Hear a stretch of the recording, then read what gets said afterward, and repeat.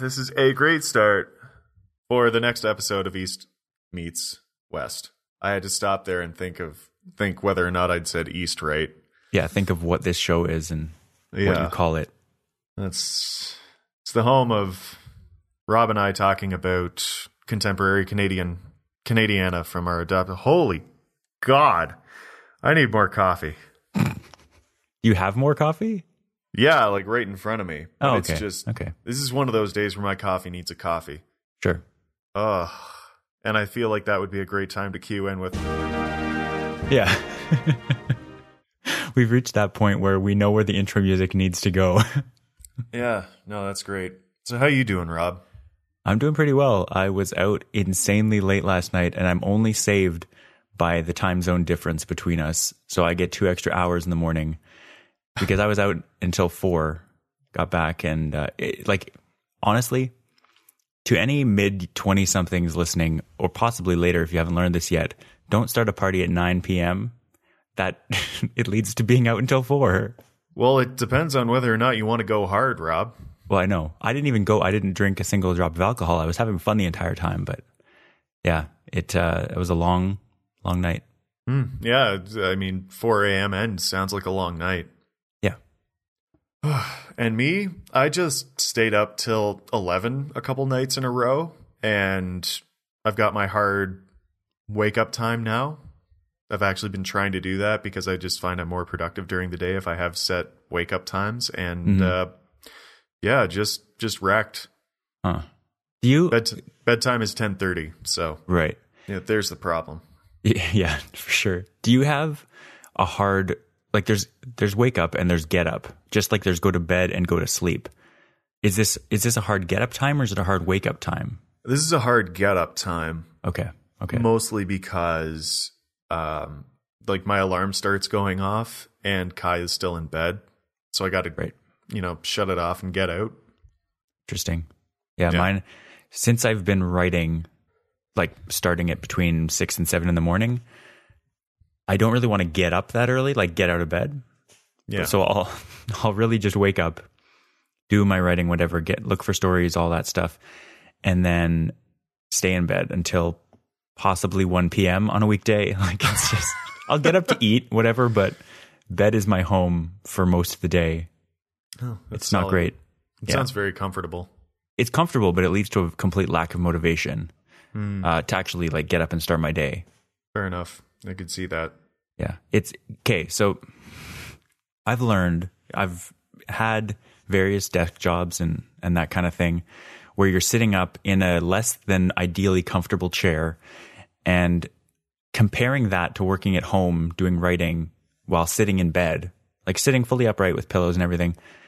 I am so much more productive when I'm just sitting on a bed with a laptop than I ever could be at a desk with a desktop. I don't know if anyone else has ever had that experience, but that's my experience in a nutshell. I might be able to see that. Mm-hmm. I'm just so much more comfortable. Expending less energy on everything else. You can really focus in on that writing. Yeah. That's actually kind of a nice segue because we both had written words about jobs in the news in the notes section for the show. Do you want to start and tell me what's going on, or should I start? So I'll clarify here and say I remember typing this note that I have job news. You don't know what it refers to. Yeah, I have a guess, but I'm not sure what I was doing at the time. So what's your Rob news job? Job news, Rob? Yeah. So basically, I wrote in here for people who can't see the notes, which is everyone listening. I wrote job stuff as something to follow up on because I know we've talked about it before. And then in brackets, I wrote, I need your help. And that's because I have somewhat, it's not really a moral quandary, but it's like a life quandary.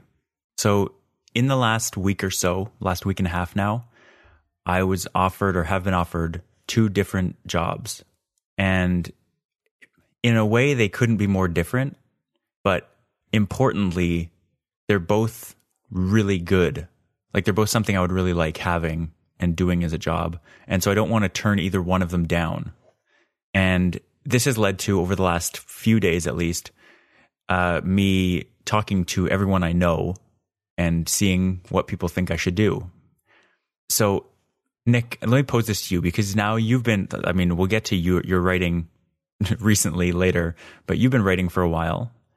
I have. Yeah. And you also really like talking about and discussing and being involved in science politics and science policy. And so the two jobs that I've been offered are one doing writing and the other one doing kind of science policy work, research on the government side of science. What would you pick, first of all? That seems like a good place to start if you had that option. Oh, God. We'll get into the details, because it's more complicated than that necessarily, but my gut says I would go with the policy job, because then I would still have writing as a hobby. Mm-hmm. Yeah. So I can't see myself drafting policy as a hobby. Yeah. So that's kind of the same not final, but so far decision that I've come to, is that what I'm going to try to do is see if I can, stick with policy and see if they'll still, because I've been writing with Mobile Syrup for a little over 6 months, 7 months, 8 months ish since May, but it started off very slow. It started off maybe 2 or 3 a week, maybe. Okay. Sort of hour and a half every week. Whereas very recently, it's now pretty much 40 hours a week, somewhere between 30 and 40. And yeah, they basically want me to go full time, measure job and salary instead of per piece. And while that would be amazing, and if I didn't have this government job, I would take it in an instant. I don't know now. Now I'm completely torn. There's pension stuff to deal with versus like RSP. There's different benefit packages. There's the stability of government versus the kind of fluctuations of private sector. Like I don't know. There's so much to think about. And there's nothing where you used to lie. The conversation has run dry. That's what's going on. Nothing's right. You're torn. Yeah, You're all out I'm of completely faith. Torn. This is how you feel. Yeah. Cold and something word I don't know, lying naked on the floor. We actually listened to that song around 2 a.m. yesterday. Oh. And I completely felt it. I was absolutely torn, and I am. Would you say that illusion never changed into something real? You're wide awake and you can see the perfect sky is torn.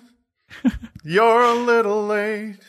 You're already torn. Normally that would bother me because it completely throws off my rhythm, my natural timing of the conversation. But now I just love it. And now I'm thinking that Kaya is probably going to be woken up by that. Actually, she's gone. She's gone to yoga. She learned from Future Chat last week. She should just GTFO if I'm going to be up and talking. Makes sense. All right. Well, yes, in that case, I'm all of Natalie Imbruglia's feelings in that song.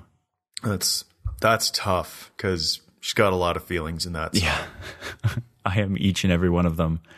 So I think what I'm going to do, and obviously this is as off the record as it could possibly be on a live podcast.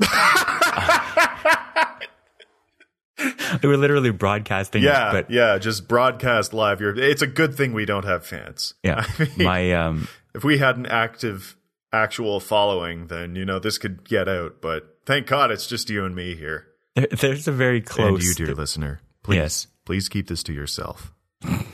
Well, I mean, it's been decided and it'll be talked about in my inner circle very, very soon. But what I'm going to do, I'm going to see, first of all, because if I went to the writing thing full time, it would probably result in me taking a small to minimally substantial pay cut compared to government, which is not really that big of a deal. But I'm going to see if they can come anywhere close to matching the government salary, which would make the decision that much harder. But otherwise, I'm probably just going to say, I would love to keep writing. I'd love to even expand my presence, maybe have a column or something. Because the whole point is Mobile Syrup has been talking about, well, they've already been doing it actually, expanding into kind of automotive stuff, expanding their kind of tech horizons. in what they're going to cover. And so I would have the opportunity going full time to actually kind of help steer that and be a part of those new directions they're trying to go. And so I feel like I still have something to contribute, even if full time, even if during the day, full time, I'm working in the government. Yeah. There's also, I mean, can we talk about the definition of job permanence and job stability? Because for millennials, yeah, that's fun.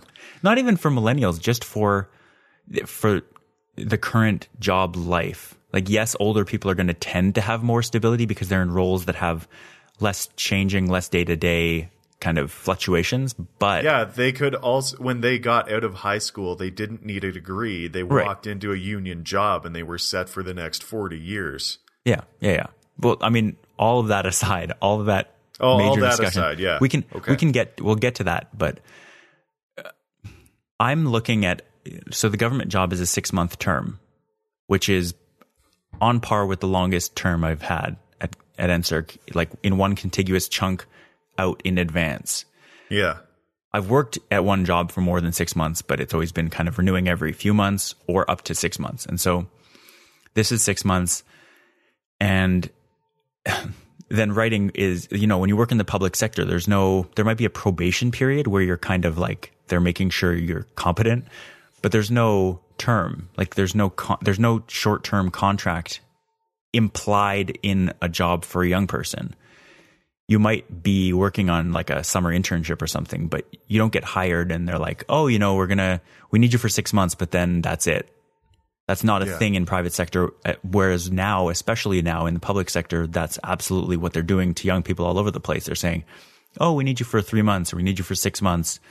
And then they always have the line there at the end, there's a possibility of extension.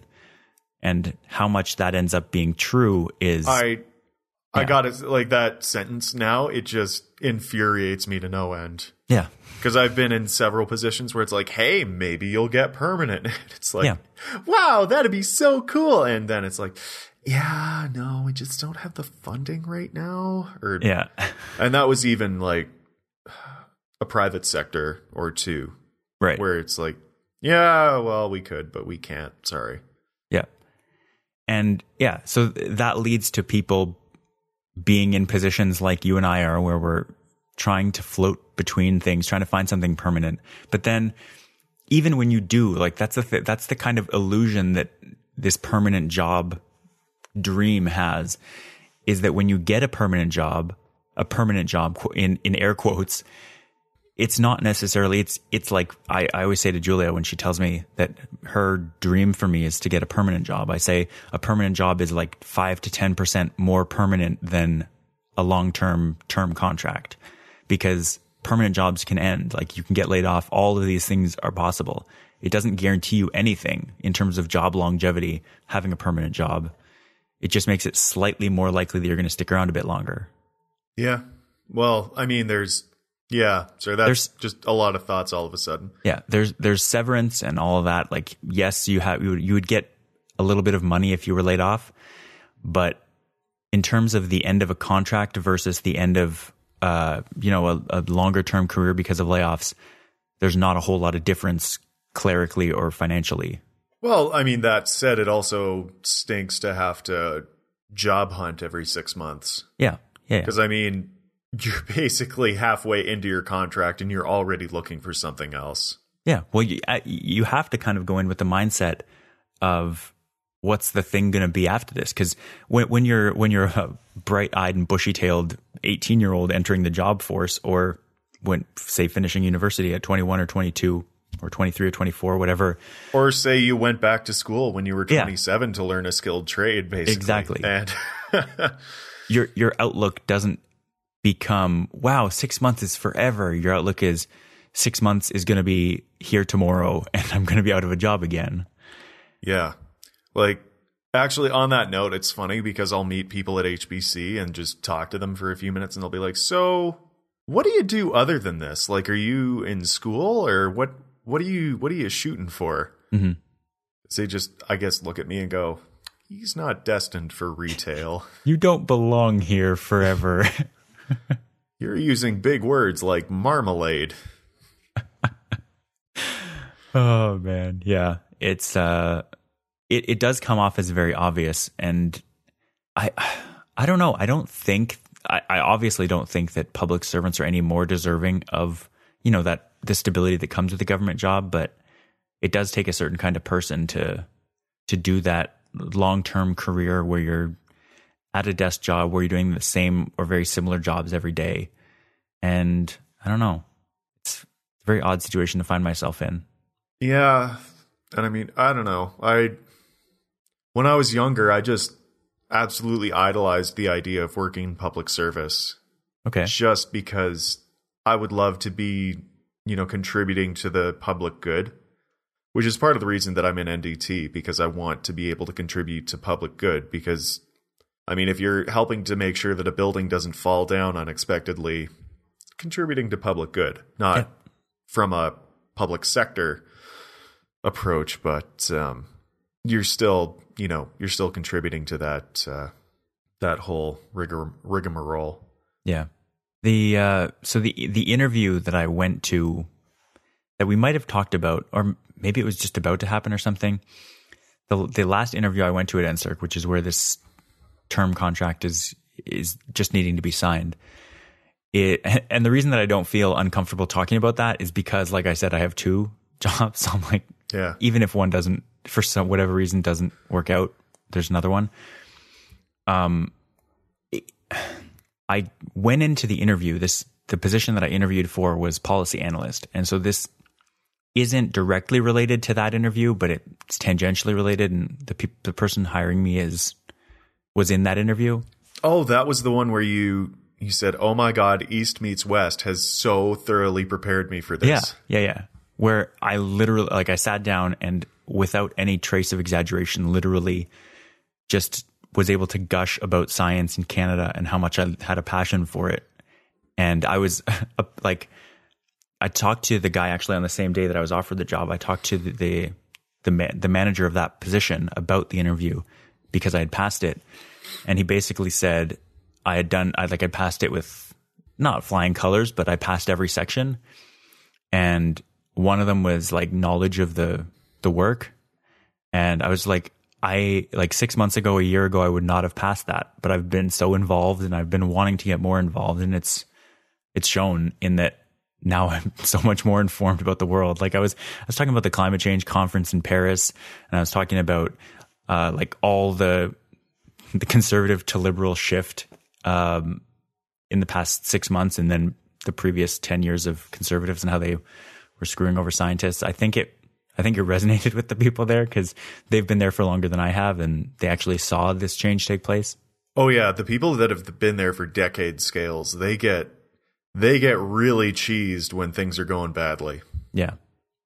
So the interview process to me worked out well, and I'm interested to see where it goes. And unless something drastic changes, and then obviously I'll have to reconsider my entire life. But yeah. So what's the term like with Mobile Syrup? Well, that's the thing. There's no, I'd be under contract, but it's just you just write, you just work, and I'd probably interview people, and I might go to press events. And well, in that case, my answer changes. If you have some semblance of permanence, God, that's tempting. But it's not permanence though. It's just, it's for nowism. It's permanence in quotation marks. Yeah. But yeah. Well, but so on the other hand, when I spoke to my presumptive, is that what you would use? Presumptive manager? My potential soon to be future probable manager. Yeah. At NSERC, she was saying, not only did she say there was the possibility of extension, which is the most frustrating and necessarily technically accurate language they have to use. Oh yeah.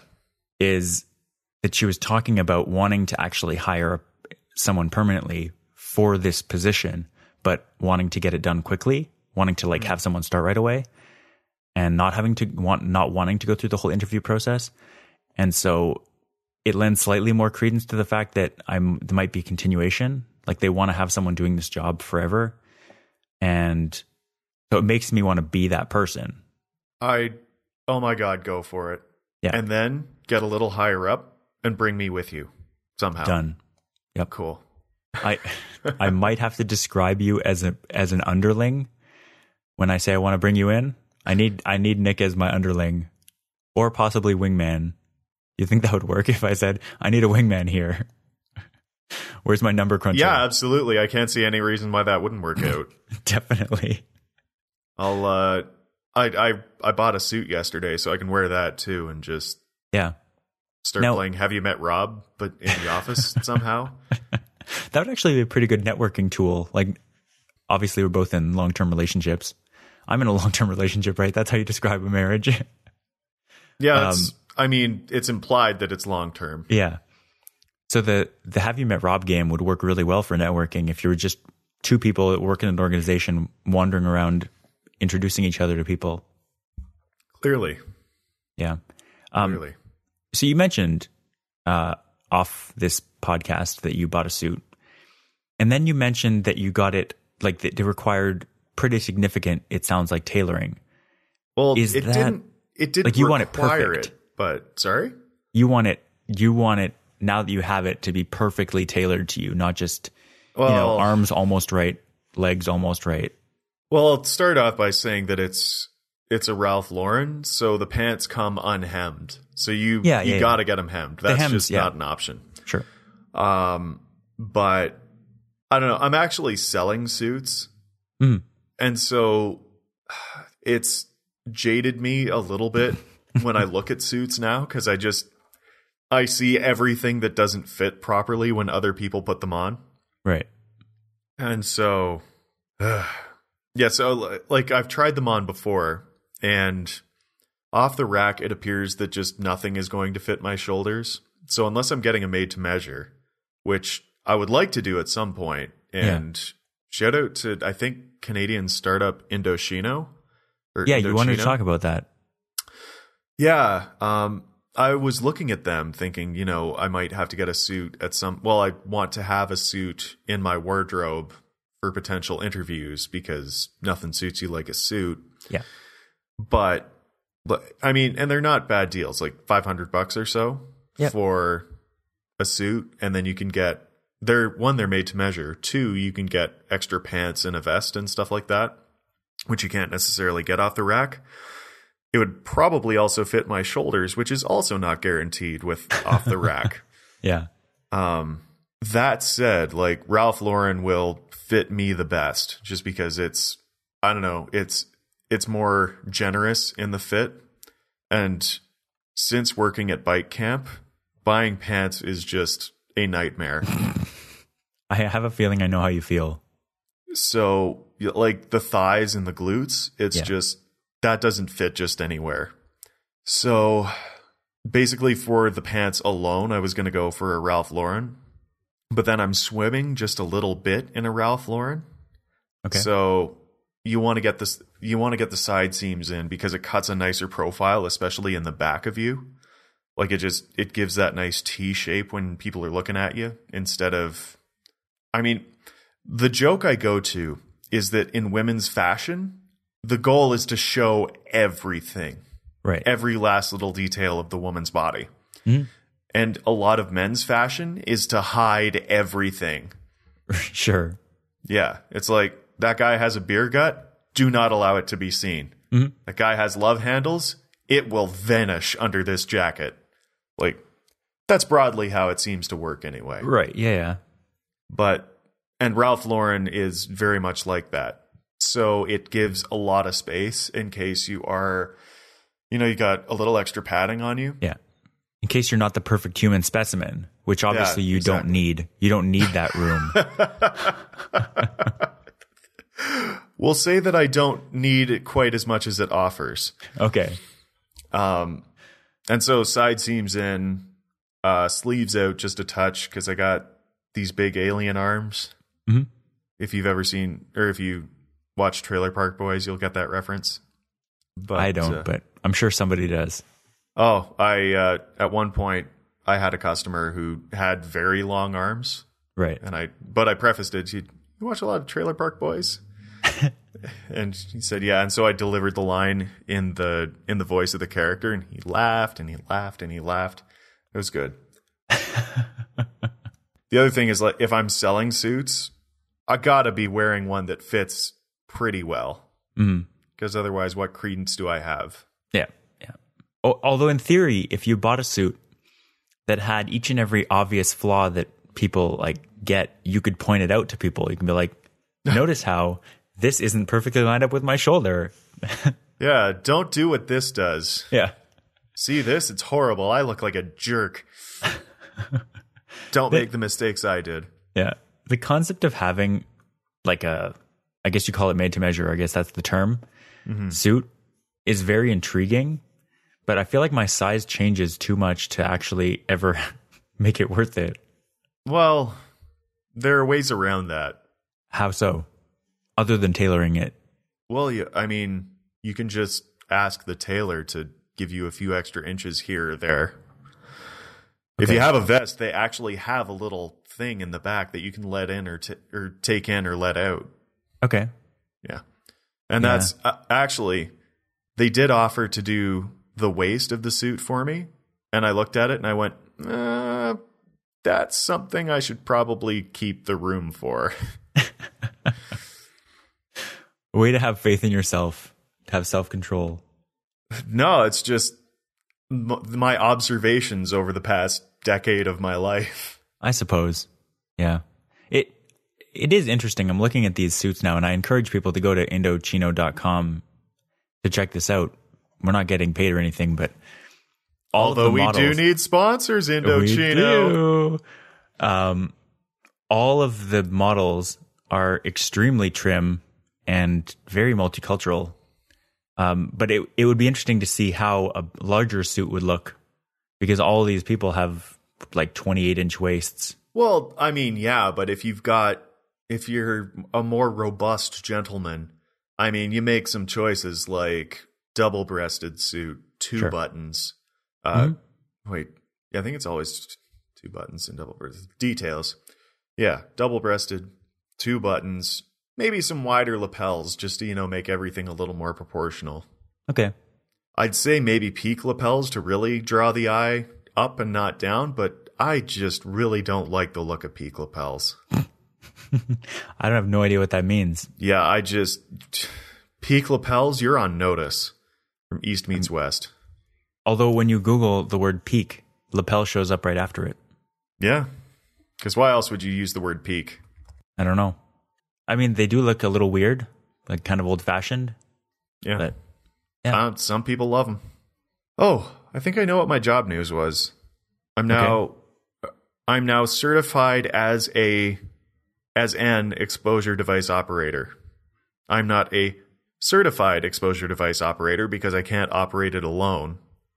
But I'm just 320 hours of on-the-job training away from being a certified exposure device operator and having so many more job opportunities.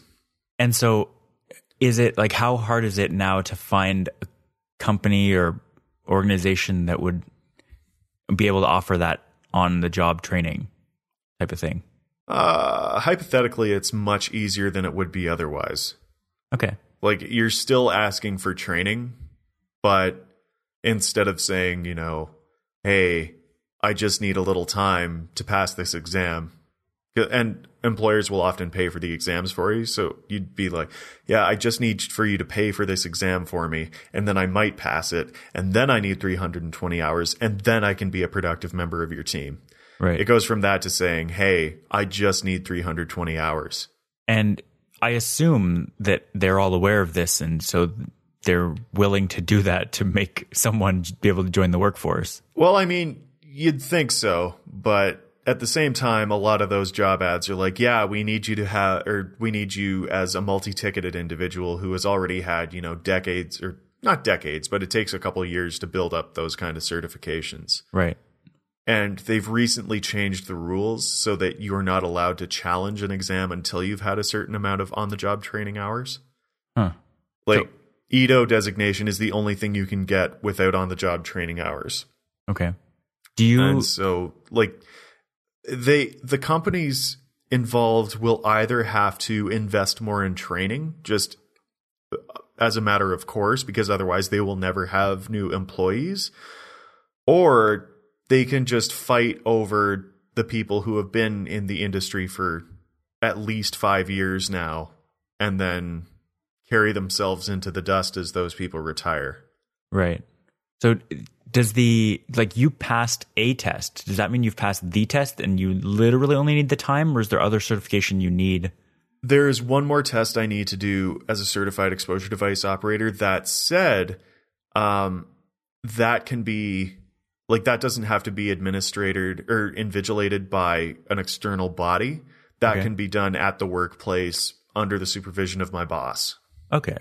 Yeah. And that's just the majority of it is just, hey, so you've arrived at the workplace. What do you do now? And just making sure that you've checked everything properly and you've set up things properly. Just when in doubt, use that survey meter once more. Interesting. Yeah. I have an interesting story that this brings to mind. I interviewed at the Canadian Nuclear Safety Commission back in December. Ooh. And I went in. So when you go into a job interview, first of all, you apply for a job. Someone contacts you and says, hey, we saw your resume, we saw your application, we'd like to have you in for an interview. Right away, if the job is something that you don't necessarily think you're qualified for or might not be qualified for, I go into it thinking, oh, they must have seen something in my resume that they liked. Yeah. They must have seen some reason why they might consider me. And so I always go in thinking that they may be giving me the benefit of the doubt when I go in. And I went into this, so it was chemistry technician or chemical technician or something at the safety commission. And right away, they start me off with a written exam right before the interview. Mm-hmm. Sorry, it's not really a written exam. They give me a list of questions that are going to be asked in the interview, but they let me prepare for 15 minutes or half hour, whatever it is. And so I'm basically trying to come up with the answers to this before they come in and ask me the questions. And right away, one of the questions is a list of definitions to do with testing, but specifically the kind of nuclear testing that they would do, like radiation testing. Yeah. And I see a term on the list that I have never heard before. It's composed of words I know, but how do I answer that question without having ever worked in a job like that before? If you look on my resume, you know that I have never done any radiation safety testing. And so basically they had to walk me through that portion of the thing. I was just like, for that particular definition, I was just like, I don't know. I've never heard this term before. And that has to be a valid answer to that question, because I could probably explain what the term meant if you helped me a little bit, but yeah, for that, I don't know. It was I think it was called a matrix spike. And I looked it up afterwards and I was like, this seems like an overly complicated word for a sample thing. It was just a sample, like a different kind of sample or a different term for a sample. Oh, do you have to add a little bit of acid or something like that to the thing? I don't think it had anything to do with the sample being spiked. Oh. It was super weird. Oh, but weird. They haven't contacted me yet, so I may not have gotten it. That was a month ago, and they said they wanted to decide by mid-January. Also, it's a government job, so hey. Yeah, it could be months more. Maybe it just took forever. Or maybe they just didn't need anyone.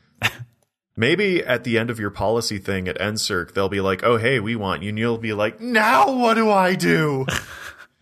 There are so many jobs being offered to me. Now I would stick with NSERC if it was 6 months later. All right. Mm-hmm. All right, Rob. If we had commercials, I would need to take a commercial break because I'm out of water and I'm very parched. So I'm going to have to just walk away for a bit. Yeah.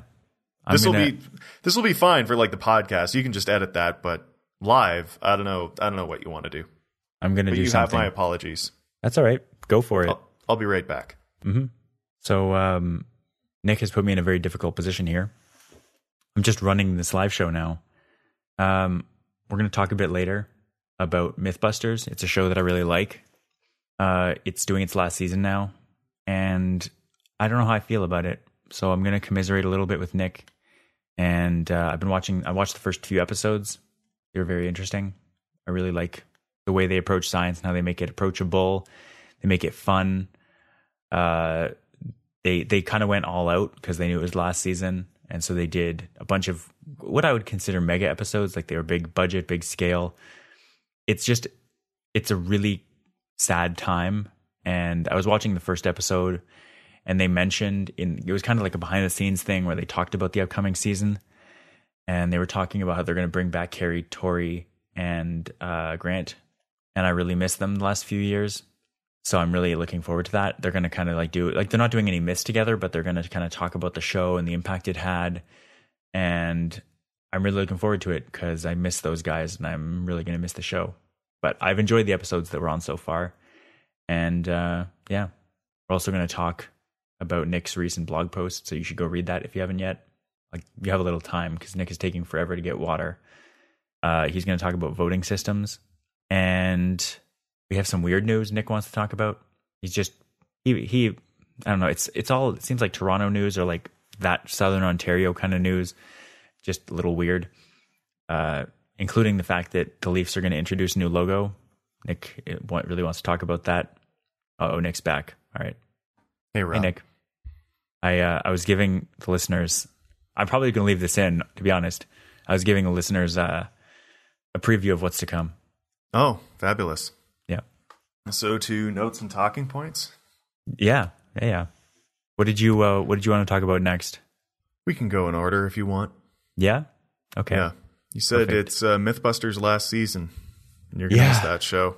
I'll be honest, like, I'm going to miss the fact that it's not there, but I haven't actually been watching for a very long time.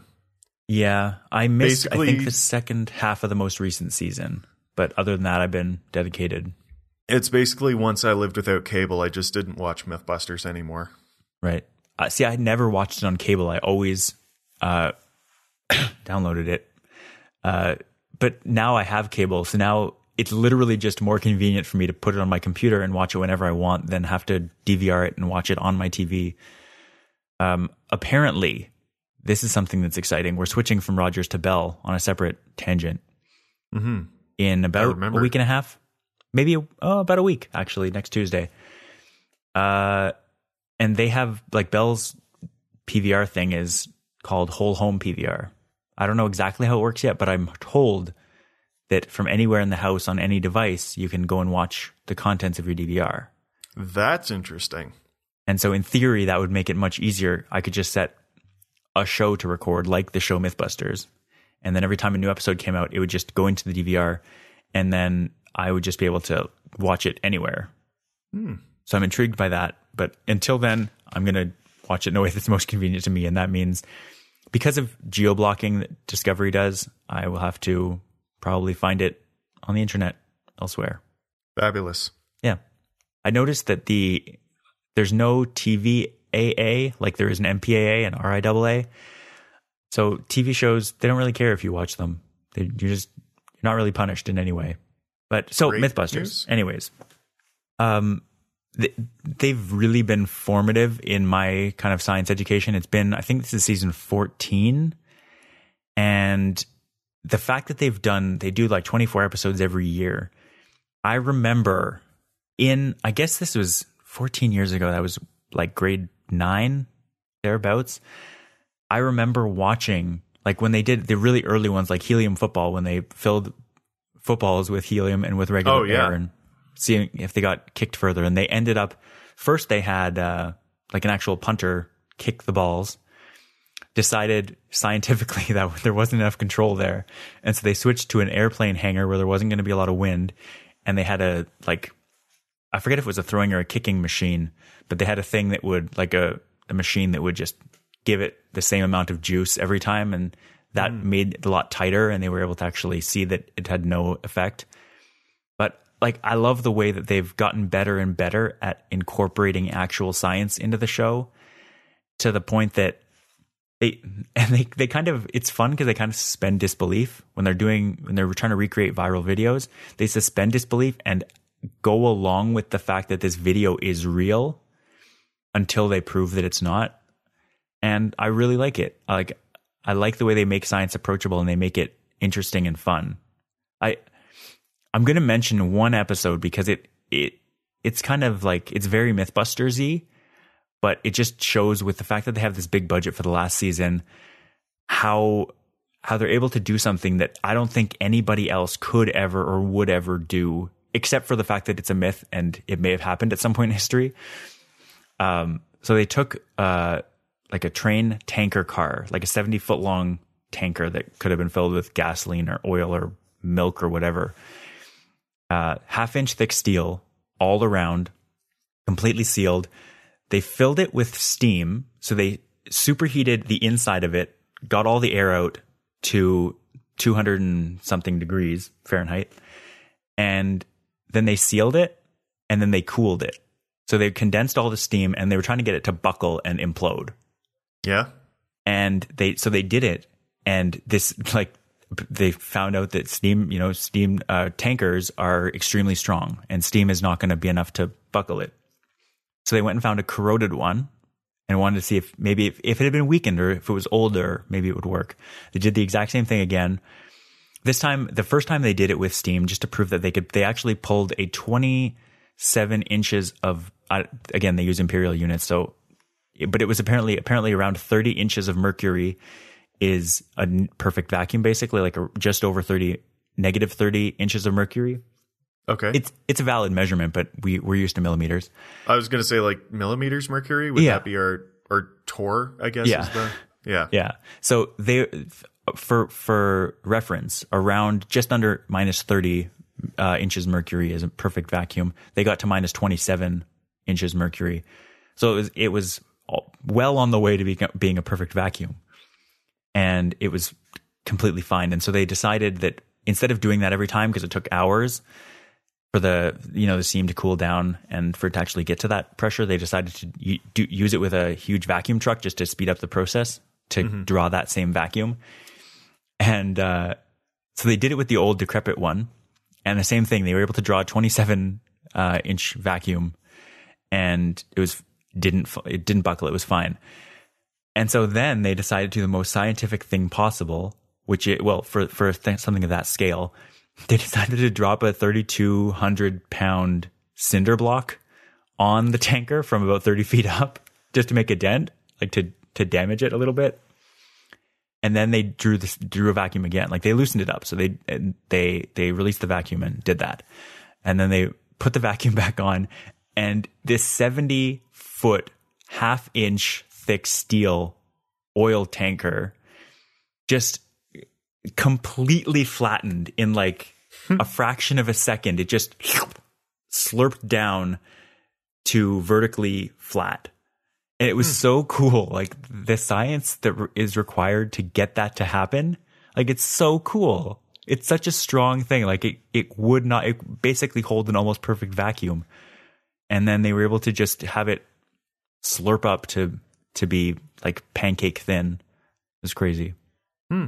But so that's the kind of thing that they're trying to do. They're trying to go out as big as they possibly can in every category of myth they've ever tackled. And I really like the show. Yeah. It's worth watching. I know it's had its critics being actual scientists who I imagine it's the same people that really don't like Bill Nye or Neil deGrasse Tyson. Right. Or Cosmos guy. Neil deGrasse Tyson. Oh, Carl Sagan. Carl Sagan, yeah. Yeah.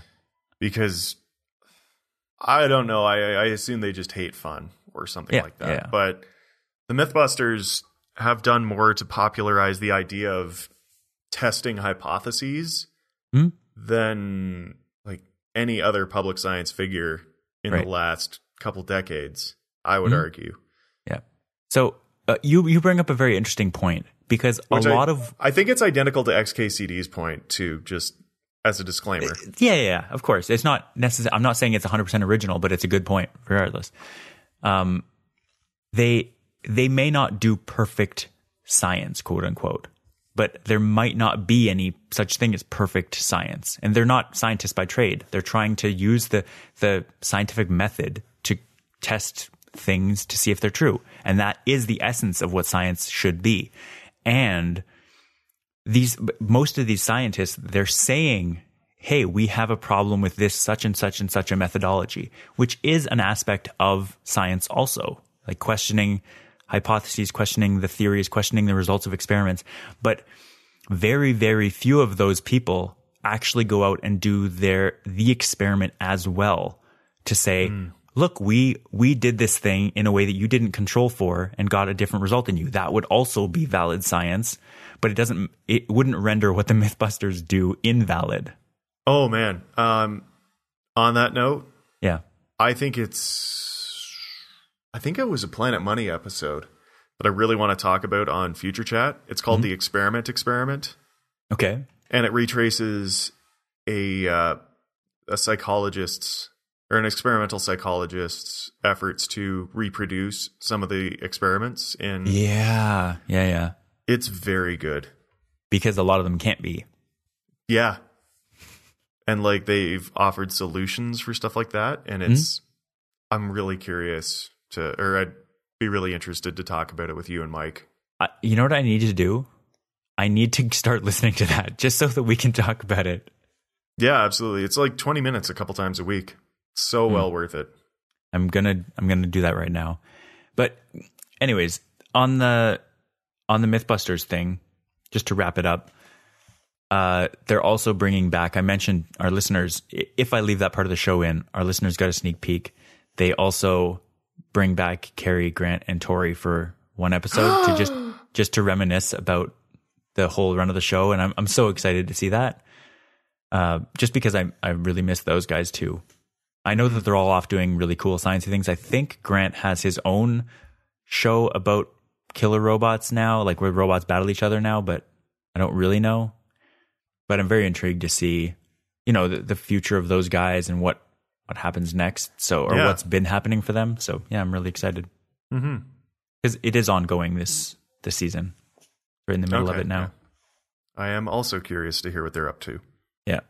So if we continue in order here, now it's time to talk about your latest blog post because you wrote more about voting systems. Did you want to talk more about it? Because I didn't actually put this in there.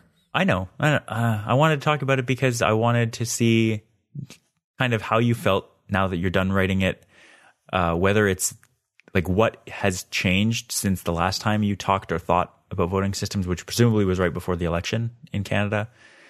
And then, you come to a pretty, like if you follow CGP Gray's election series, like you recommend doing, you come to a similar conclusion that he does in that there's a very obvious system that's right for voting. And if you follow Hello Internet, the podcast at all, you know that they also did a flag referendum. And so with the method that I like. Yeah. And I feel like maybe I'm misremembering, but I feel like he was saying there was still a slight flaw in that and he would like to do something different, or for that flag situation, that was the perfect, like that was his ideal voting system. I can't remember anymore, but you made a point, and this is kind of the thing that I want to talk about, I guess. You made a point that from your interpretation of the voting system and the current iterations of it, the one where I forget what it's called now, alternative vote?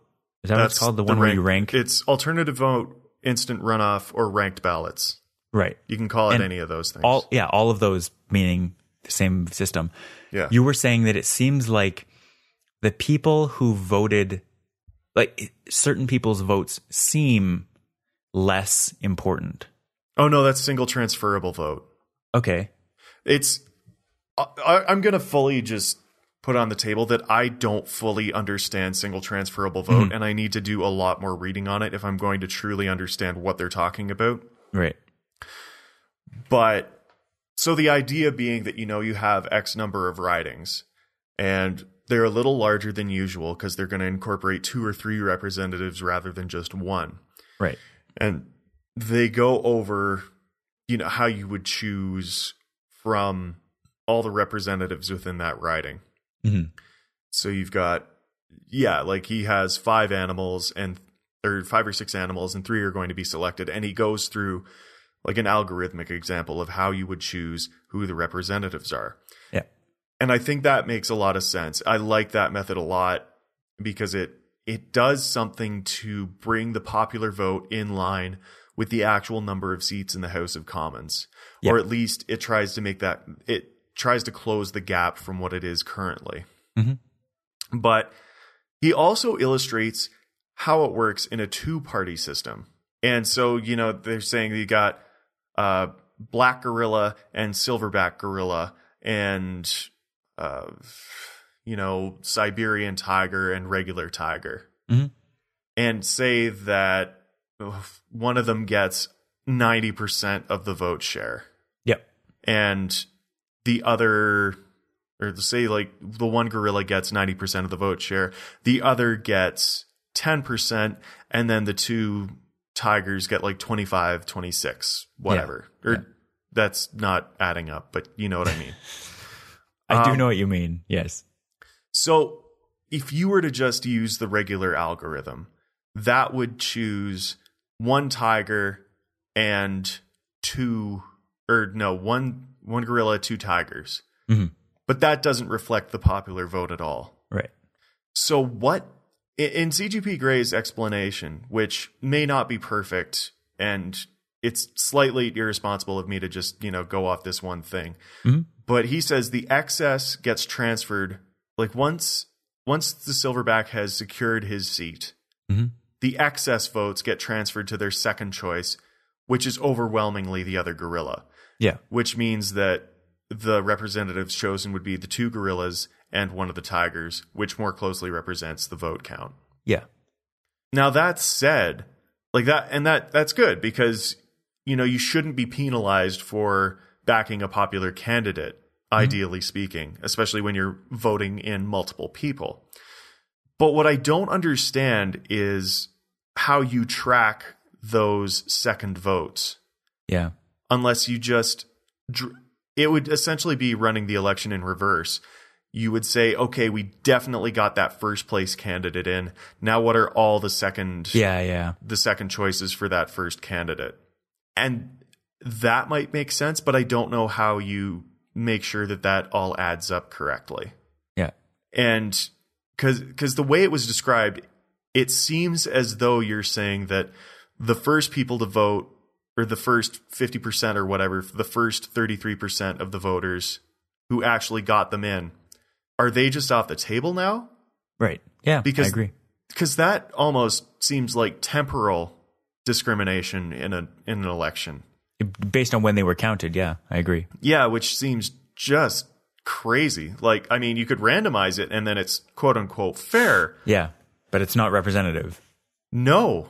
And so, like, one of my friends was asking, because I'm like, maybe she had heard about single transferable vote, and she was asking me, like, should I be voting in the advanced polls or on election day? Like, does it matter when I vote to how they're counted? Because there could be a discrepancy there depending on how you deal with that single transferable vote. Mm-hmm. And I mean, like, Canada is not a two-party system, and that's one thing I like about Canadian democracy. Yet. But there are two heavyweight parties. Yeah. Where if you had, like, honestly, in parts of Calgary or rural Alberta especially, if you had a or a 3-member riding, mm-hmm. all three of them could go one way. And I mean, I guess you're still tallying just like each party could have 3 representatives running in that riding. Yeah. And that would make sense so long as you're directly electing. Like, I mean, I would be okay with it so long as you are saying, I like Jim Bob, Cletus, and then Tony. Yeah. And so long as, like, the parties don't determine whether or who goes first of Jim Bob, Cletus, or Tony from the riding. Like, I still want to be able to vote for individuals rather than parties. Mm-hmm. Yeah, so I don't understand how that works. Yeah. And I need to look into it more. I mean, I kind of, and maybe I just didn't analyze it thoroughly enough in my mind, but when I was watching the Hello Internet flag referendum video, when I was watching them go through the process, it did strike me that, they went through and they sorted all of the first votes into the respective boxes, which makes complete sense. But then once they once they had the runoff, I understand I actually, maybe I don't understand, but you then go into having, there were 5 candidates at first. You drop the lowest candidate and you pick their second choices get distributed among the rest. Mm-hmm. So I guess the way it works is your single vote only contributes to one candidate. Your vote isn't going to get more than one person elected. And so with the runoff thing. But with single transferable vote, it did seem like maybe your vote could theoretically help get more than one candidate elected at the same time. If your first choice was the main candidate that got the majority of the votes, and then your second choice was the minor candidate but with the same party, it seems like your vote helps the big candidate, but also helps the candidate in the other party. Whereas in theory, someone else's vote could have been for the main candidate on one party, but their second choice could have been a smaller candidate in another party. Mm-hmm. And you would just never see that. But like you were saying, but there's no way to really control that unless I mean, in theory, you could just run all of this through an algorithm that would tell you, it would be able to break down if a person's first choice is gorilla, let's say, the main gorilla, black gorilla, and their second choice, if their first choice is black gorilla, then their second choice is most likely to be silverback gorilla. And you could break down the percentages like that. Like you could do kind of a binary tree or decision tree type of thing to see proportionally. You could also just tally all the preferences. Yeah, exactly. And then I assume computers would just, tell you. Pound that out in a few minutes, maybe. Yeah. But it seems like that wouldn't be the way the system would be implemented at first. It might be like a flaw that's pointed out a few iterations into this system. And maybe that's just kind of a shortcoming of that method, because I don't think there's any necessarily perfect voting mechanism. But it definitely strikes me as odd that seems like it's a feature of the system. Yeah, it's just like, because I don't like the idea of excess vote transfer. Mm-hmm. Because who were the excess? Unless you're counting every single thing possible. Yeah. But again, in CGP Grey's video, the whole point of him dividing it into, there's a class of monkeys, and you're more likely, which I thought was kind of clever, because there was the tiger faction, quote unquote, and the monkey faction, but there were different varieties of tiger and monkey in each one. Yeah. And so in theory, if you're an ideal voting system, if your first choice, the popular choice, quote unquote, is the Bengal tiger, and you would probably also want the Siberian tiger to get elected as well. Mm-hmm. But that's an ideal system. Whereas in some cases, if you're talking about, say, Republicans and Democrats as a more ideal, you could like a candidate, you could most like the popular candidate on the Democrats, but your second choice could be a lesser known Republican candidate that happens to be more moderate. You're not necessarily, Grey was assuming that if your first choice is a tiger, your second choice is going to be a different tiger. But not all voters are going to act like that. Like, what if your cousin's running and he happens to be in the other party? So you want to support him as well, but you want to give your main vote to some other person in the other party. Like, there are a lot of different ways, if the voting isn't ideal, which it never really is, that could screw things up. So I'm now on Wikipedia, which is where I should have gone in the first place. This is, and I'm in the article called Counting Single Transferable Votes, which has a subsection called Surplus Allocation. Okay. Which then has, let's see, 1, 2, 3, 4, 5, 6 different methods of figuring out who the surplus is. Of course it does. Yeah. So I have more reading to do on the subject of single transferable vote, it seems. So yeah, what it sounds like is there's controversy in it within the system as well. So yeah, and it's kind of complicated, and it minimizes the wasted votes, which is nice, but at the same time, like, good Lord, yeah. okay, I think ranked ballots essentially are ballots are probably the easiest to implement. yeah. I mean, even the concept itself of having single transferable vote, where you have kind of bundles of candidates together from the same party, makes it a lot more complicated for people who are in the electors, or what do you call them? I guess voters is the easiest word. It makes it a lot more complicated. Yeah. There's a distinction between Canada and the United States in that fashion, in that for sure. In Canada, our voters are also electors. Mm-hmm. Whereas they have the Electoral College. Yeah. Yeah. In the States, the electors are the members of the Electoral College, and the voters are more to inform the Electoral College who to vote for. Mm-hmm. Yeah. Which is strange enough as it is. That's so messed up. Well, I think it was CGP Grey that said, shout out to CGP Grey. Mm-hmm. It was CGP Grey that said that in all the democracies that the United States has ever installed, they have never installed an electoral college in another country, because even they recognize how terrible it is. Yeah. Well, they recognize how terrible it is. And so when they're in power... Sorry? I might be thinking of Adam Ruins Everything, because he talks about the electoral college recently. And he does a great job. He does. Okay, so this is the issue with politics, and if Justin Trudeau is able to pull off this change, it will be pretty unprecedented in terms of, Western politics, democratic politics. I guess it's not really Western, but apparently they had a similar thing in Alberta for a while. What do you mean? Apparently they had either a ranked ballot or a single transferable votes. I mean, so far as I've heard from some guy once, I think. This is like totally reliable. I don't know why I wouldn't talk about this. Yeah. But I think like the idea was it was a plot by the right to destroy the left-wing parties. Okay. And they eventually got rid of it. Mm-hmm.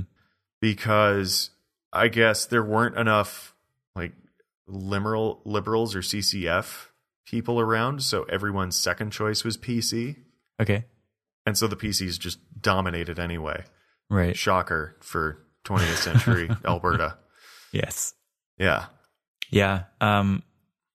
The problem that I have, the biggest problem that I have with elections is that the ruling party is never going to be impartial or unbiased in their, like, they're going to think, oh, I won. So obviously the system doesn't need to be changed because it worked just fine. It picked the best candidate.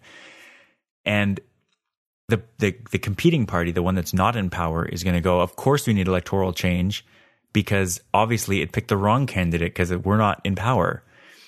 And it takes a humble leader to say, we need to change the system. It's broken. Yes, I got in, but look at how unrepresentative this democracy is right now. I actually kind of like that because, the person who's just won a majority government has said, yeah, this benefited me tremendously and it's wrong, so it needs to be changed. Yeah. And I mean, a lot of people are saying that like this needs to go to a referendum, and there is an argument for that. And they've also cited Ontario and British Columbia just totally smacking down mixed member proportional as an option. Mm-hmm.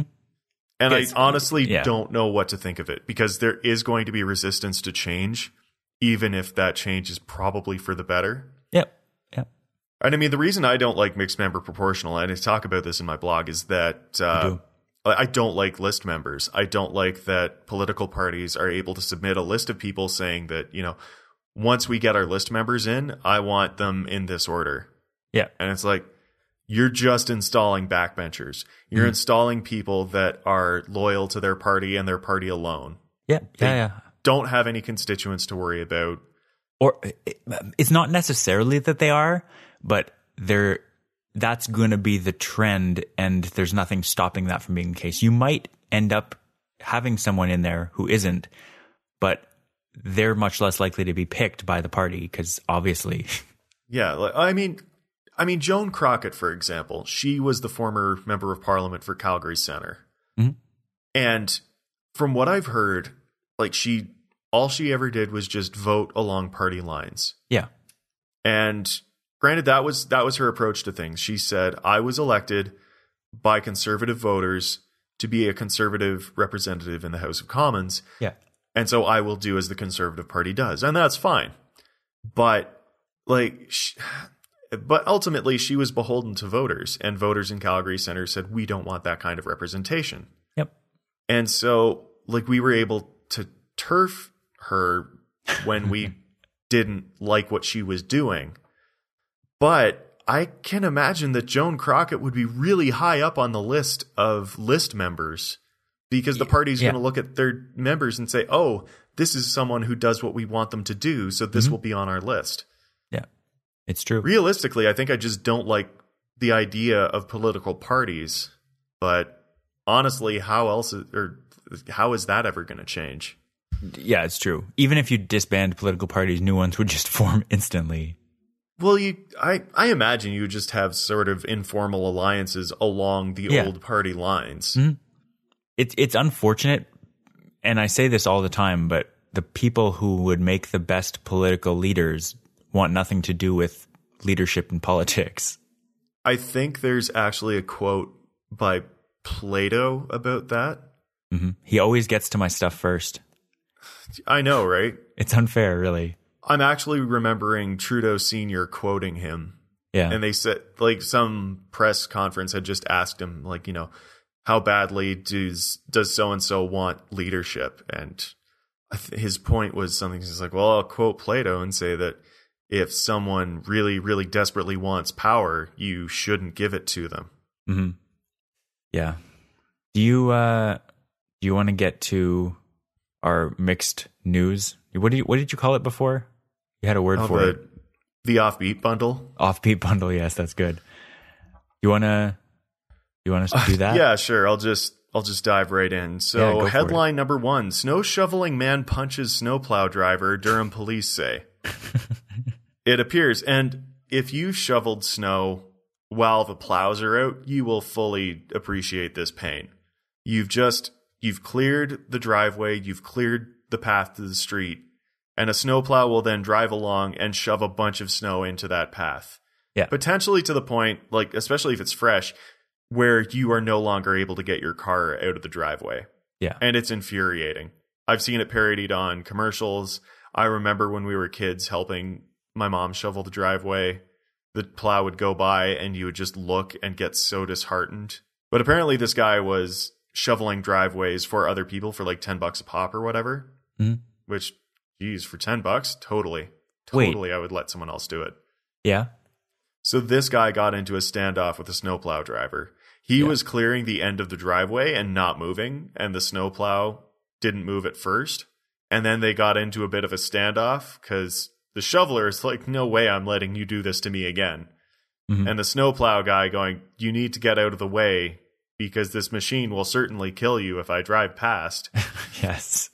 And allegedly, the shoveler physically assaulted the snowplow driver and then ran off. And I feel like this is a funny story, as did CBC, because we've all been there just a little bit in the deepest, darkest parts of our hearts. Yeah. So this is odd in that it says that or at least this article implies, if it doesn't say it directly, that the plow driver like knocked over the guy, the shoveler, with his plow. Oh, did he? It says the driver of the plow edged forward and the suspect fell back. That sounds like... Oh. I don't know if that's like... Because you can fall back in backing up or... Oh, yeah. Yeah. But very... It seems like the driver was being aggressive and like gunning the engine and like inching forwards. Yeah. And so, snow, it brings out the worst in us. They say that heat is bad for the temper, but apparently cold can be as well. Well, it's not so much the cold as the... Oh, there was a joke article written about a guy clearing his driveway with a flamethrower. And I can see that. Like it was absolutely a joke article, but it was written hilariously. Like, said he didn't have time to deal with 50 billion tons of white bullshit or something like that, which is also just gets to the real heart of the matter. Yeah.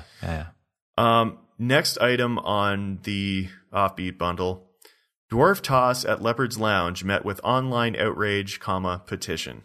And there is a strip club called the Leopard's Lounge in which they have a dwarf toss. And you know what? I really think that is all the discussion that needs to happen. I just want to let you know that we're in Canada. This is happening. How about that, guys? Like, that's because they were saying, were any other minority, there would be just so much outrage. Like if it were a racial minority, like if you had an Iranian toss or something like that, it would not stand. And then at the same time, they're going, but the guy we tossed walked home with a bunch of money from the dwarf toss. I don't see the problem. And yeah, that's in there. It's tough in that they actually, I mean, the way I see this, trying to not think, just kind of jump to politically correct. Of course, we shouldn't mistreat people who are different than us. It doesn't seem that different from saying, oh, I'm watching the CFL and the goal of this game is for like 90% of the people on the field at any given time. The goal is to just run as hard as they can at another person and knock them over. But don't worry, they're all getting paid for it. It doesn't seem that different than this, because like obviously this person is asking for it. Like it's not like, oh, it's against this person's will, but we're giving them money. It's like this person he is has consenting volunteered to do it, which this person has volunteered for this job. Yeah, but it is weird, and I get the criticism of the event in general. Yeah. That's a classic liberty of the individual issue. Yes.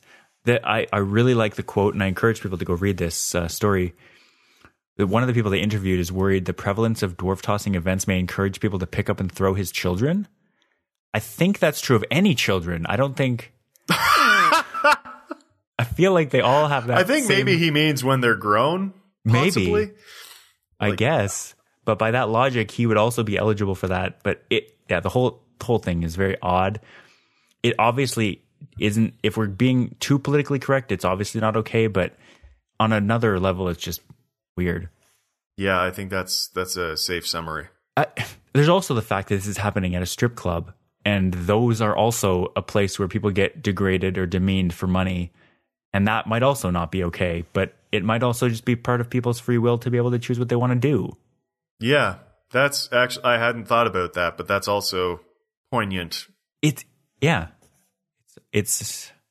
all offbeat, and this is Windsor, so it's kind of, I guess. Oh, it's in Windsor. Well, par for Windsor. Yeah, that'll do it. Mm-hmm. Where do we go from here? I'm going to say, based on the time, it's a toss-up between New West Partnership and Energy East Pipeline. Well, why don't we briefly discuss this last point here first? Oh, because it's kind of offbeat, and then we'll decide whether we want East or West. Is it offbeat? Because this is national news, Rob.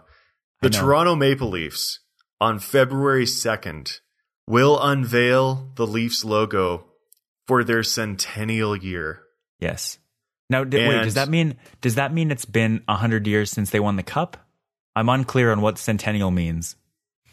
So I'm going to call you an asshole. Okay. I'm going to ask you to just roll with it. Nick, I have, because I am very interested. I love graphic design, and I love the idea of, like going back on history, and it's important to change it up once in a while. But I was reading, I think it was on Reddit, someone talking about how if the Leafs don't win the cup in the next 12 years, their name or the team is going to be off the Stanley Cup completely, because the next ring, like they're on the very last ring already. Oh man. So it's like it could be terrible. Yeah, you got like 10 or 12 years left before they're off it completely. But yeah, new logo. It's got the it's got the text kind of pattern from their 60s logos.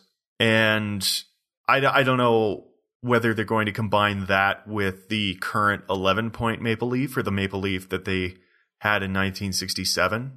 Mm-hmm. And incidentally, that was changed to honor Canada's new flag. Yeah. Which is what a team does when they are Canada's team. Absolutely. And if you pause for just a moment, you'll hear every Habs fan everywhere screaming at us.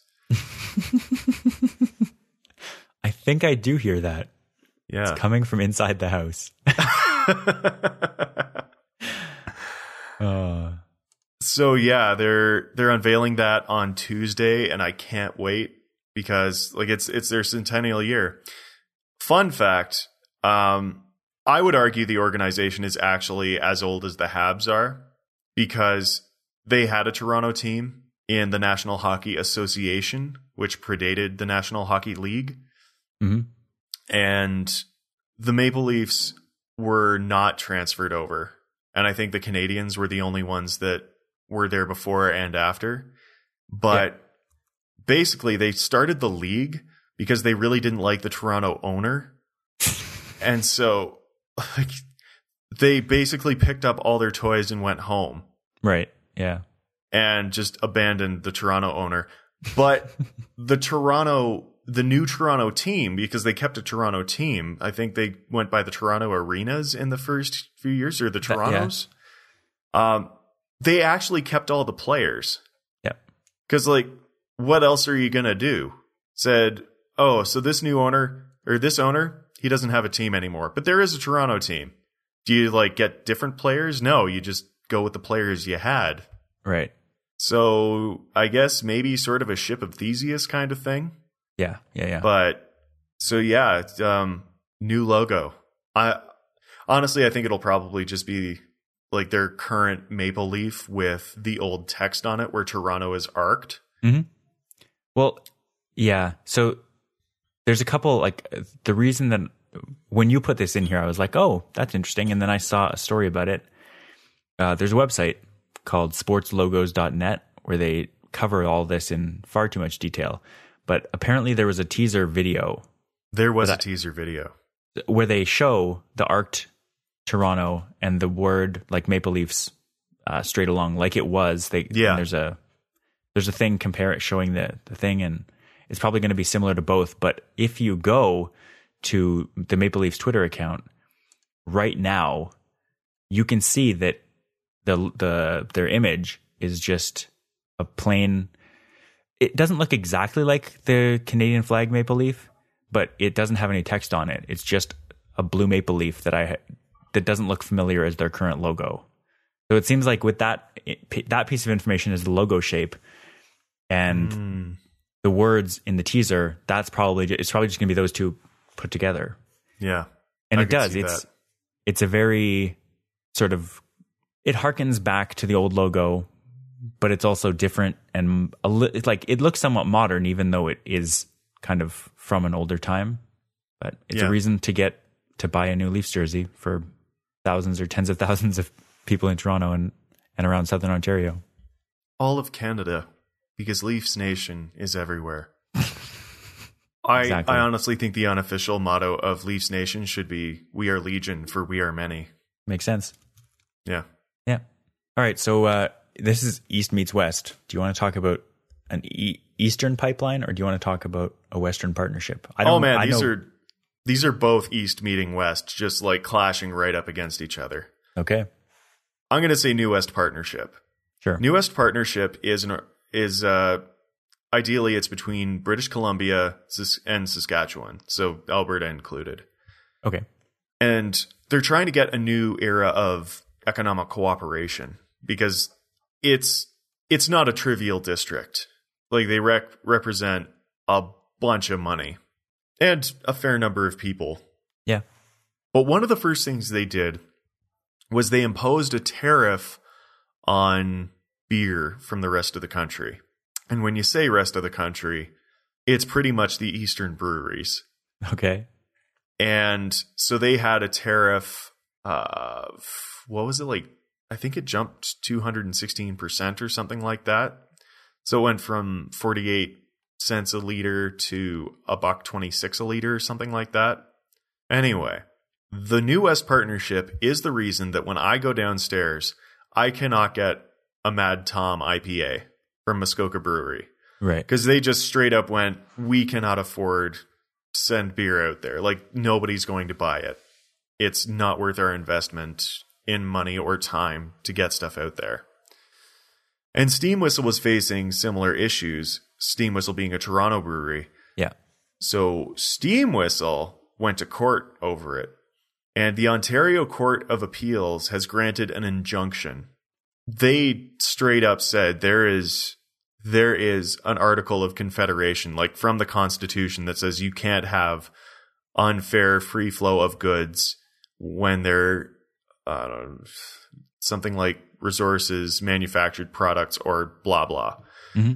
Whatever. They had 3 words there, and it definitely covers beer. Okay. So you can't unreasonably restrict the free flow of beer between provinces.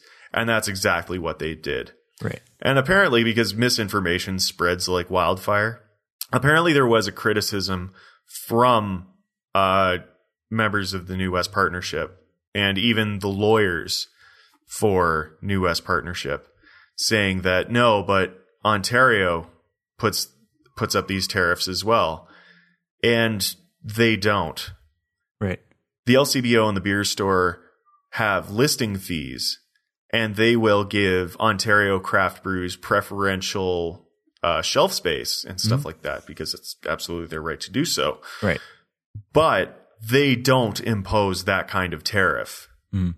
They don't do that because you can't do that.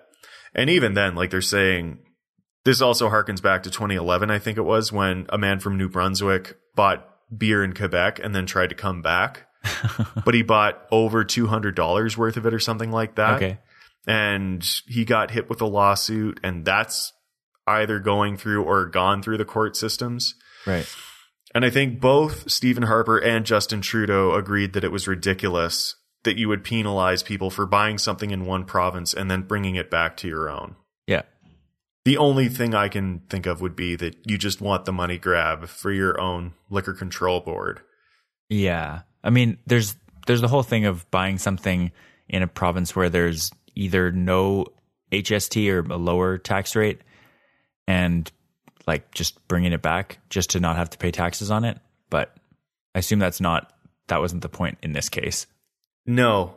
Or I don't know. That could be just the other money grab argument. Yeah, but like, honestly, like I've heard so many times from even things like teachers and stuff like that. They say it is easier for us to get certification to teach in the United States than it is to get certification to teach in a different province. Yeah. And we have so much trouble with the flow of goods and people and certifications especially across the provinces. And it's easier to travel north-south than it is east-west. Right. With that kind of thing. And it's ridiculous. Like, we need better free flow of goods between the provinces if we actually want to say that we are a federation. Right. Because now, it's very separate. Other than the fact that we elect the same leader, it's separate. It really is. Yeah. Like, it shouldn't be easier to go between different countries than it is across the same country. Yeah. Yeah. It's just silly. And I was recently reading an article saying that it's the Conference Board of Canada, I think. They estimate the lost revenue every year in the billions. I think that's right. For like, people that come to the country with qualifications from other countries and they're not being, I want to say exploited, but that's not the right word. We're not letting those people live up to their full potential. If they come from a different country and they're an electrical engineer, like obviously there's got to be some sort of recertification process, but we're missing out on those resources. At least a validation process. Yeah, or interprovincial certification. Yeah. Or I think the other one was even people with experiential learning that don't have a piece of paper to certify that they have that. Right. And those citizens are losing out on a bunch of money. But it also means that they're not spending money because they don't have it. They're not spending that money and generating tax revenue and, buying goods and services from other Canadians and really driving the economy forward. Yeah. And I feel like we could have, we could probably get some money off of that. We could probably get some growth out of that. Sure. And I want Muskoka IPA. I do. It's I feel that the reasons I'm presenting are well reasoned and valid. Yeah. But also I want to be able to get beer from other provinces here. Yeah. Well, yeah. Sorry, their intent is to diversify the economy because Alberta really rides high and then dives with the price of oil. Yeah. And the province does need to diversify its economy, and we do need to have different industries. And I could see that if you had a protectionist tariff, you could potentially develop your beer industry. Yeah. But Last Best popped up before the New West Partnership came into play.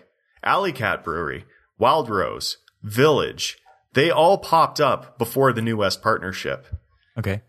And I think this is cherry picking arguments, but the critics have said that in the meantime, representatives from Muskoka and Steam Whistle in Alberta have lost their jobs.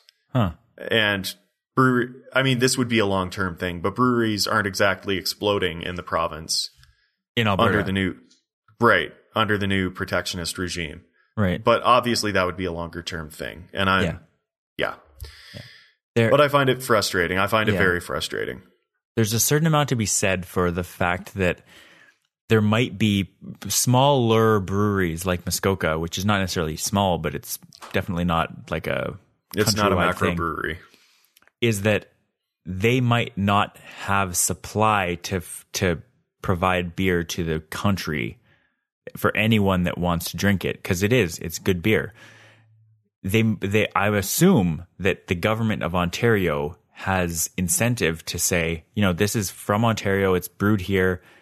We want people who are from Ontario that want to drink it to have the ability to get it. And if they spread it out across Canada, it may be too thin, and the people that want to have it here may not be able to get it. And well, that means you grow as a brewery. Of course. But I can see from a certain perspective saying, maybe we should just let them grow here, and then maybe once they get to a kind of like a Moosehead level, maybe they can go national. Maybe, but you're missing out on all the revenue from even if we're going extremely macro scale. Yeah. Say that company starts doing extremely well, generating a bunch of revenue for the government of Canada and or the province. That's contributing to equalization payments. Yep. Yeah. And you're preventing growth. Yeah. And it's not necessarily to say that growth of Muskoka will be at the cost of an Alberta brewery or a Saskatchewan brewery true. or a It's BC true. brewery. Yep. And, is my summation. Yeah. There's also the fact that when you get big, multinational, non-Canadian companies will buy you out. Yeah. So there's that too. Yeah. But going from trying to get beer into the West, let's go to getting oil out of the West. Sure. The Energy East pipeline. Have you heard about this? Are you up on this? Not really, no. The Energy East pipeline would carry Alberta oil to Tidewater in New Brunswick. Ice-free Tidewater. Okay. Mind you. So that this is a big deal. Yeah. And potentially you could get some of that oil to refineries in Ontario because they have them. They might also have them in Quebec. I'm not entirely sure. I just know that Sarnia exists and smells like sulfur. Yeah. So have you seen Rick's rant on this? I am a disappointing Canadian in that I do not follow Rick Mercer really at all in the last 10 years. You should at least watch his rant on the matter because he makes a very good point. Okay. Alberta's hurting a little bit because of the oil. I don't think that's a shock. Nope. And so if we could sell more, if we could get it to Tidewater, that's basically getting shut down on the west side of the country. like I forget who it is, but they've banned tankers from coming into the port where Trans Mountain would be built. Okay. And Trans Mountain is just full of problems, apparently. But so what they're trying to do is build the Energy East pipeline, get it to the eastern side of the country. And it's facing a lot of opposition. Like, the mayor of Montreal recently came out and said that they would oppose it because they don't think it poses enough or offers enough benefit to Montrealers. Okay. And the first thing I'm going to point out is if there's money to be made, they're going to get the oil to market. This should not be a surprise. This is why we've had so many train cars explode in the country and spill their oil. And shocker, packing the oil into tankers and then putting that on a train and putting that on rails, that's more likely to cause problems than having a tube go from one end of the country to the other. Huh. A tube, which is in Canada anyway, our pipelines are very well inspected. I guess we've had some oil spills, but they're not nearly on the scale of being the unregulated disasters that can happen in the United States. Right. We have everything I've heard on the matter is that we have a pretty good record in Canada on pipelines.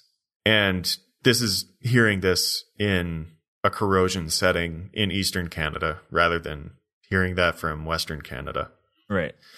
And so Rick Mercer's point was, this does not concern the mayor of Montreal. This is bigger than Montreal. This is a Canada-wide issue. And equalization payments are a thing. And Alberta is one of the jurisdictions that routinely pays into equalization. And by Alberta, I mean the citizens of Alberta, not the province itself, because transfers go from people to provinces, I think. Okay. Anyway, so Ontario has been a have province for as long as the program has existed, with the exception of one fiscal quarter once when oil-rich Newfoundland took their place. Okay. But so it transfers, I think it goes through income tax. So if you live in the provinces with excess income, the money is taken from the citizens and transferred to other jurisdictions so you can maintain standard of living across the entire country. Mm-hmm. So Quebec routinely runs a deficit, and they are one of the recipients of equalization, and that's okay. Like, I think that's one of the great things about Canada, in that we look across the country and say that every citizen deserves to have a certain standard of living and certain access to social services. And absolutely, the wealthiest provinces should subsidize those who are not as wealthy. Right. Because their wealth came from happenstance of natural resource distribution. Or, whatever. But I like that. I like the idea that we're in this together. Well, the world would be a better place if we were all in this together, but for now, all we can control is Canada. Yes. And we should try and make sure that we're all in this together. And it doesn't help when you have regions pitted against regions in this way. No, it doesn't. The whole, having the discussion about a pipeline that's moving any kind of, non-renewable fuel seems like the wrong discussion to be having to me. Yeah. Because we're also, You raise a very valid point. Like, we should be trying to get off of fossil fuels. Yeah. But the fact is that in the short term, we are addicted to oil. The world runs on it. And if there's money to be had, maybe we could take some of that money and put it towards green infrastructure and green research, like the government currently wants to do. Yep. And I think that's my thoughts on the matter. Mm-hmm. It's pipelines. They're a good thing. So we have been reliant on fossil fuels, and I'm really referring specifically to liquid fossil fuels, not like coal. We were totally addicted there too for the longest time. We've mostly, with certain obvious exceptions, especially less developed countries, we're a lot less in the West reliant on coal than we used to be. Mm-hmm. And there wasn't that long ago that we switched to oil. It was like for cars, basically, for that kind of transport. And that was 100 years ago, maybe a tiny bit more. Like, it wasn't that long ago. We can get off it. Humans have been around for a long time. And if we just made a dedicated switch, like if you envision the world with no oil in it, like say all oil, all non-renewable fossil fuels disappeared and were replaced with granite, what would we do to get around? We would find another way. Why don't we just do that now? We already know all of the ridiculous effects this is having, and we can change this now. Like, we can change this today, and we're just not. We can talk about pipelines and all this, but if we do have like set up any kind of, there's not just this pipeline in Canada, but there's also the whatever the big one. I'm all on alternative energy. That's my main focus. So what's the one Keystone in the XL? Keystone, is that where you're? Yep. Yeah. It all seems like the wrong discussion to have. If we could build a pipeline and use it to shuttle around like algae and biodiesel ingredients, that would seem just as good an idea. And then we can have this discussion about whether we should be building giant pipelines. What I think we should do is take the subsidies given to the oil industry and perhaps prop up green research. The idea, and obviously this is not like, I'm not flabbergasted by that, but the fact that oil companies, gas companies are still getting subsidies, that's like, why are we doing this? We're giving people subsidies to buy electric vehicles, but also we're giving the oil industry reason to continue to do the oil thing. Admittedly, I should look into that as well, because I'm just quoting what I've heard so often, which is not necessarily correct. Or like is in the process of changing possibly. But the fact that we just recently decided as most countries in the world to go, hey, climate change might be really serious really quickly. We should probably do something about this. Probably means that it's still happening because government moves slowly and subsidies there's a lot of powerful lobbies fighting against the cessation of subsidies. Yeah. And it shouldn't be shocking because, industries will fight for their own existence and for whatever benefit they can get. Yeah, as will everyone. Everyone will fight for their own existence. Yeah. Another interesting thing that I found, which I wasn't aware of, a brief little explanation of what happened in Canada during the financial crisis, because we weren't hit as badly as some other countries. Yep. Apparently, a lot of what happened there was because oil was so high. There was still a lot of work going on in Alberta, but a lot of their manufactured products that they needed to extract the oil were coming from the east. And so oil was just propping up the entire country in consumer demand, because apparently it was consumer demand that kept us out of the problem, because we just kept buying things. Right. And we're currently in another little bit of a crisis, and maybe some extra oil production could help out the country, perhaps. Yeah, and it's bad when we are as a country so reliant on that resource that we kind of have to quote unquote fix the economy, because our dollar, although it's recovering a little bit now, is still pretty terrible. Like, we have to go, all right, let's do something about this oil. Is it a bubble? Is it like, what would you call it? It's just a downturn? I don't even know. Like, I did some more reading on the matter, and it's not nearly as simple as I thought it was. Mm-hmm. Like, I thought it was just OPEC or Saudi Arabia said, hey, we're ramping up production, and the price of oil just tanks. It's much more complicated than that, apparently. Like, part of the problem is that India and China are experiencing financial difficulties, and a lot of the oil demand was coming from India and China. And because they were booming so hard, so heavily, it really drove up the price of oil. It drove up demand to the point where, oil was starting to, go above $100 a barrel. Right. And without that booming demand there, because that's a couple billion people right there, and even especially in China, like a centrally planned economy where they just decide, hey, we're doing this or we're not doing that on the scale of mega projects. Yeah.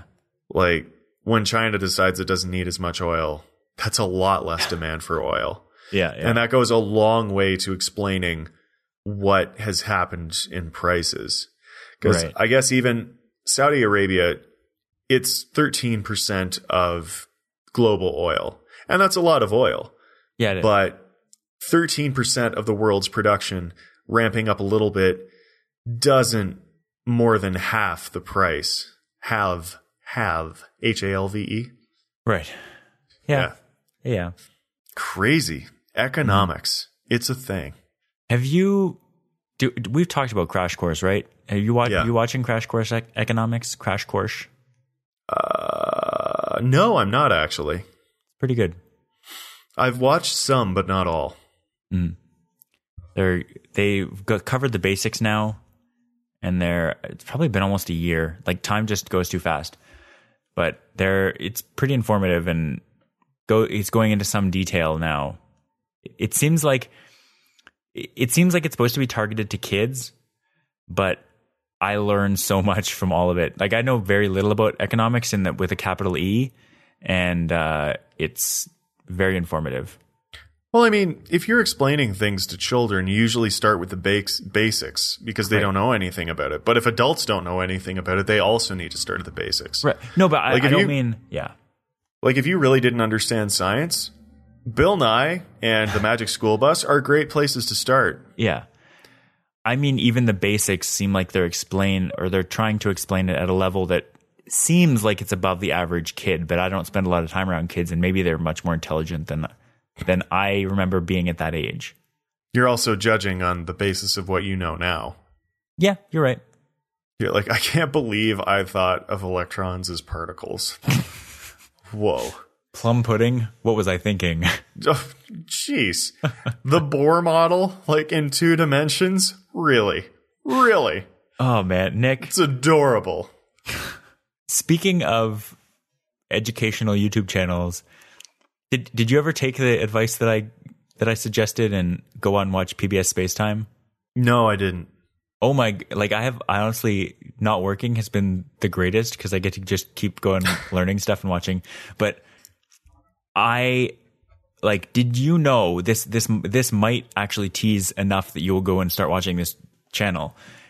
Gravity isn't or at least with current most advanced scientific theories, gravity probably isn't real and it's just a side effect of 4-dimensional space-time. Oh, I think I heard about that. It's like it has something to do with statistical mechanics. Yeah. Or something like that, in that just things will clump together because I forget. I don't even. Yeah. It's like it's just a consequence of stats or statistics. Yeah, I'm repeating myself over and over. But I read that a while ago. And it's like, gravity's not an actual force. It's just kind of a consequence of how things work. Right. And your mind just starts oozing out your ears because I remember that happening a few times when you're learning about physics and math and stuff like that. Or I think it was the first time I heard that expression was when our calculus teacher was talking about, I think, 5th and 6th dimensional spaces. Yeah.